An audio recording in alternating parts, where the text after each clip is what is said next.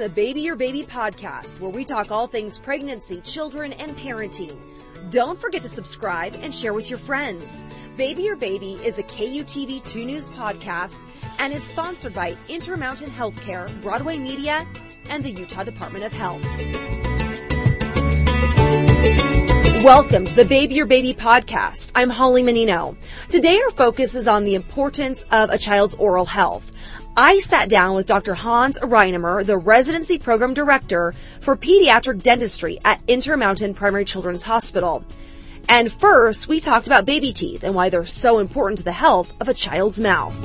Let's talk a little bit about baby teeth. What is the importance of baby teeth? Why do we need those teeth? Well, baby teeth are extremely important to the health and well-being of a child. Dental decay is the number one chronic infectious disease affecting our children today, and most people underestimate the importance of baby teeth. Baby teeth play an incredible role with speech and language development, nutrition and function, growth, development, and health of the permanent teeth that will come in soon. And dental disease is related to systemic disease, so the more healthy our mouth and teeth are, it can eventually affect systemic disease, and so it plays a very important role. Why are they so important for the next teeth that are coming in, those adult teeth? What do they do to help them out? Well, there's a couple things. Growth and development. So the baby teeth help the alignment and spacing of the jaws. And so if you lose a baby tooth too soon, you're going to lose space for the eventual permanent tooth that needs to replace that space. Also, dental decay and infection could potentially affect the growth and development of the permanent tooth underneath that baby tooth. So that's why it's important to keep baby teeth in pristine condition. And you mentioned, baby teeth, we're getting those teeth as we're learning language. Yes. How do they help us speak? Well, tell me, why is it important for speech and language when it comes to baby teeth? Again, it's alignment of the growth, alignment and growth and development of the jaws, and better alignment and more teeth help articulation of certain sounds and words. So if you lose a bunch of baby teeth early to dental infection, it can cause variations in your ability to articulate certain sounds and words. We don't even think about these things. We kind of just take it for granted. We have our baby teeth and we get our adult teeth. This probably doesn't really cross people's minds. Right, and the biggest misconception is, they're just baby teeth, they're going to fall out. But dental decay and dental infection can lead to pain, lack of function. Kids don't eat, they don't feel well. It affects their overall health, which then can affect attendance at school. It can affect just their general well-being. So that's why it's important to take care of these baby teeth. And what about self-esteem a little bit, too? I mean, it's really important for parents to help our kids have good baby teeth, too, for the self-esteem issue. A big issue. component is the psychosocial development of a child. If all of a sudden a child is missing a bunch of teeth because of dental decay and infection, or they're losing teeth prematurely due to these problems, and they're at school and kids are not understanding why they look different, it's important for their well-being. Okay, how do we help them keep their teeth healthy, these baby teeth healthy? Well, the first thing is establish a dental home. A dental home should be established by a parent for their child by 12 months of age. Parents will often not understand completely what is intending to happen at 12 months of age, but it's a great opportunity for a parent to interact with a dentist, learn about what they should be doing at home in terms of oral hygiene, again, why the importance of these baby teeth, developing a relationship with a dentist to prevent and take care of a problem if a problem should arise. Let's talk a little bit about how parents can start introducing the toothbrush and maybe just some additional tips we can put on our website in case parents aren't getting to that dentist. Okay. So when should you first introduce that baby toothbrush to your child? You should start introducing the toothbrush as soon as the first tooth erupts into the mouth, because once a tooth comes into the mouth, it can then be affected by diet and the bacteria we have in our mouth. So as soon as a tooth erupts into the mouth, we can start cleaning with a small piece of gauze or a small infant toothbrush with a little smear of toothpaste. Start that very early. Do it with a parent, an older sibling. Make it fun. Make it a routine part of your day. And then kids learn very quickly that this is just what we do, and they get used to it. And then they get better as they get older. And then maybe as they get a couple more teeth, how do we start developing the twice a day routine, or when do you introduce a little bigger toothbrush, a little more toothpaste, that kind of thing? Again, this is something that you can learn within a dental home. These are things you could ask your dentist, but obviously as kids get older, you're going to want to increase the size of the toothbrush, maybe the amount of fluoridated toothpaste that you're using. In terms of increasing the frequency each day, do it with your child. So if they see mom, dad, older brother, and sister doing it a second time during the day, they just, again, assimilate that into their daily routine. And I know for us, we've needed a little help from our dentist to make sure our little ones get these bottom teeth brushed right. So mom and dad have to be involved. We've got to help scrub down in there a little bit. Oh, absolutely. The general rule of thumb is a child can't brush their own teeth thoroughly until they can tie their own shoes, which is 5 or 6 years of age. So we have to assume that they're not able to do it thoroughly enough and for a long enough period of time. So let them do it first, because the more they do it, the better they're going to get. But always stay involved and help them in areas that they can't get themselves, and make sure that they're spending the appropriate length of time. What is appropriate length of time? Generally, how long should we be helping them brush their teeth? Well, again, it depends on age. For a young child, maybe a minute. For an older child, a couple minutes is beneficial. The length of a short nursery song for a young child may be appropriate. But yeah, making sure that they spend the time, because if you just send a child into the bathroom to brush their teeth, they're going to come out 5 seconds later with a dry toothbrush, and they haven't done their job. That's so true. What about swallowing toothpaste? That was always my concern when we started brushing his teeth. It's like, okay, try to spit that out, but they don't really get that yet. Yeah, that can be a concern with parents. For that reason, we recommend just this little smear, a half of a pea-sized amount of toothpaste. If they swallow that's not too much. Until they can get to the age where they can rinse and spit on their own, we just recommend just a small amount. I think this is interesting, too, the Department of Health saying that the dental decay is the most prevalent infectious disease in our nation's children. You don't think about it being an infectious disease. No, sometimes people separate dental disease from systemic disease, but dental disease is more common than asthma. It's more common than childhood obesity. It's more common than a lot of other things that we think are so important, but dental disease is the most common chronic infectious disease affecting our children. And it's really that simple in terms of helping solve it, which is brushing your teeth and establishing a dental home. Yeah, and the challenge is just making people realize that this is a 100% preventable disease. And so doing those things, oral hygiene measures at home,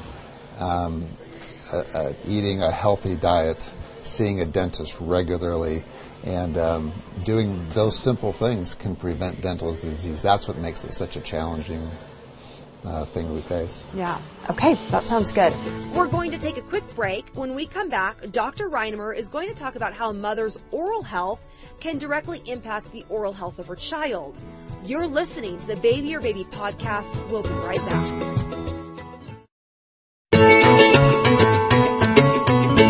Welcome back to the Baby Your Baby podcast. We continue our conversation about the importance of a child's oral health. And as we mentioned before the break, it's extremely important for mom to have a healthy mouth because bad bacteria can spread. Dental disease is an infectious disease. We acquire the bugs we have in our mouth that ultimately cause dental decay from somewhere. And it's typically from moms, dads, or siblings, most predominantly from moms. So when a baby is born, the intimate contact that a mom has with her infant child through kissing, sharing spoons, licking pacifiers, they're transmitting those cavity-causing bugs from their mouth to their infant child. And so if a mom is struggling with dental decay, dental disease, she's really high risk and she's not taking care of her own mouth, she then transfers that risk level to her children. And so it's very, very important for an expectant mother, a new mother, to maintain really good oral health to lower the risk that the child will ultimately have with regard to dental disease. What are some ways that she can lower the risk? What should she be doing? She should herself be seeing a dentist regularly, practicing optimal oral hygiene, making sure that she does not have active dental disease or untreated cavities in her mouth during pregnancy, before pregnancy, during pregnancy, and soon after the child is born. She just needs to maintain optimal health. Mother's dental health predominates over father's, and siblings because they have the closest, most intimate contact with their babies. And Dr. Reinimer, when you're talking about dental disease, what is there a name for it? Is it just an overall umbrella word? What are some of the specifics besides cavities? We know those, but tell me what other kind of dental diseases are out there that can be lurking in our mouths. Well, oral and dental disease is the encapsulating term, but we're talking specifically about dental decay. We can be talking about gingivitis. We can be talking about periodontal disease as patients get older. There's a variety of things that fall into that category. But when we're talking about pediatric dentistry specifically, the periodontal disease is not as significant as the early childhood dental decay that we see. And what is gingivitis? What, for those that don't know? Gingivitis is just inflammation of the gum tissue, surrounding tissue, and periodontal disease is the progression of that disease where you get bone loss, and it results from poor oral hygiene. Bacteria can live on the teeth, and that causes an inflammatory response, which causes red, puffy gums that are just not healthy. They bleed when they're brushed, and so it's a very important additional component of oral health. Mm-hmm. Talk a little bit about, the interaction with mom and baby. It's not just, it can be just something you're not even thinking about, like taking that pacifier and thinking you're going to clean it once it falls off the floor. Right. And then putting it in baby's mouth. I mean, go through some of those scenarios with me a little bit. Right. Again, so a mother has bacteria in her mouth. Some are healthy bacteria, some are cavity-causing bacteria. For a mother that's struggled with dental disease herself, she has a predominance of unhealthy or cavity-causing bacteria. And every time you kiss a young child or a baby, you can directly transmit those organisms to your child. Picking up a pacifier off the floor, licking a pacifier, giving it to your child, licking a spoon, feeding it to your child. Those are all mechanisms by which the bacteria from a mother's mouth could be transferred to her baby's mouth. And again, if that mother's oral health is not optimal, then it just increases the risk of that baby developing dental decay. And are you really cleaning anything? I mean, is your mouth really cleaning anything, like a pacifier that falls on the floor? That was always my thought. Is that really cleaning anything? No, it's absolutely not. And so there are better ways to clean a dirty pacifier or clean a spoon, but mothers just need to be very aware that their health is directly related to the risk level of their baby. Mm-hmm. Say in a situation, dental decay is passed from mom to baby. What happens next?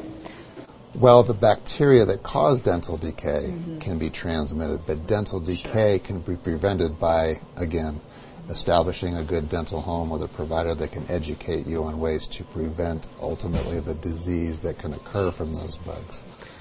Have you seen specific situations in your work in terms of mom passing on the bacteria? Yeah, we see that a lot, and it's interesting because you may have one parent over the other who struggles with dental decay and the other one does not.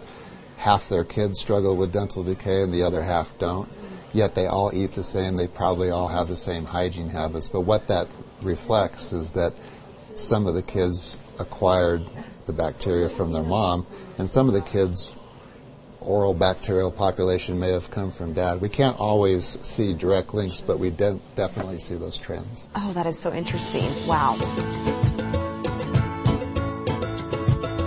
Thanks for joining us for this week's Baby Your Baby podcast. If you have a topic you would like our Baby Your Baby experts to discuss, leave us a comment and don't forget to subscribe. Baby Your Baby is a KUTV 2 News podcast and is sponsored by Intermountain Healthcare, Broadway Media, and the Utah Department of Health.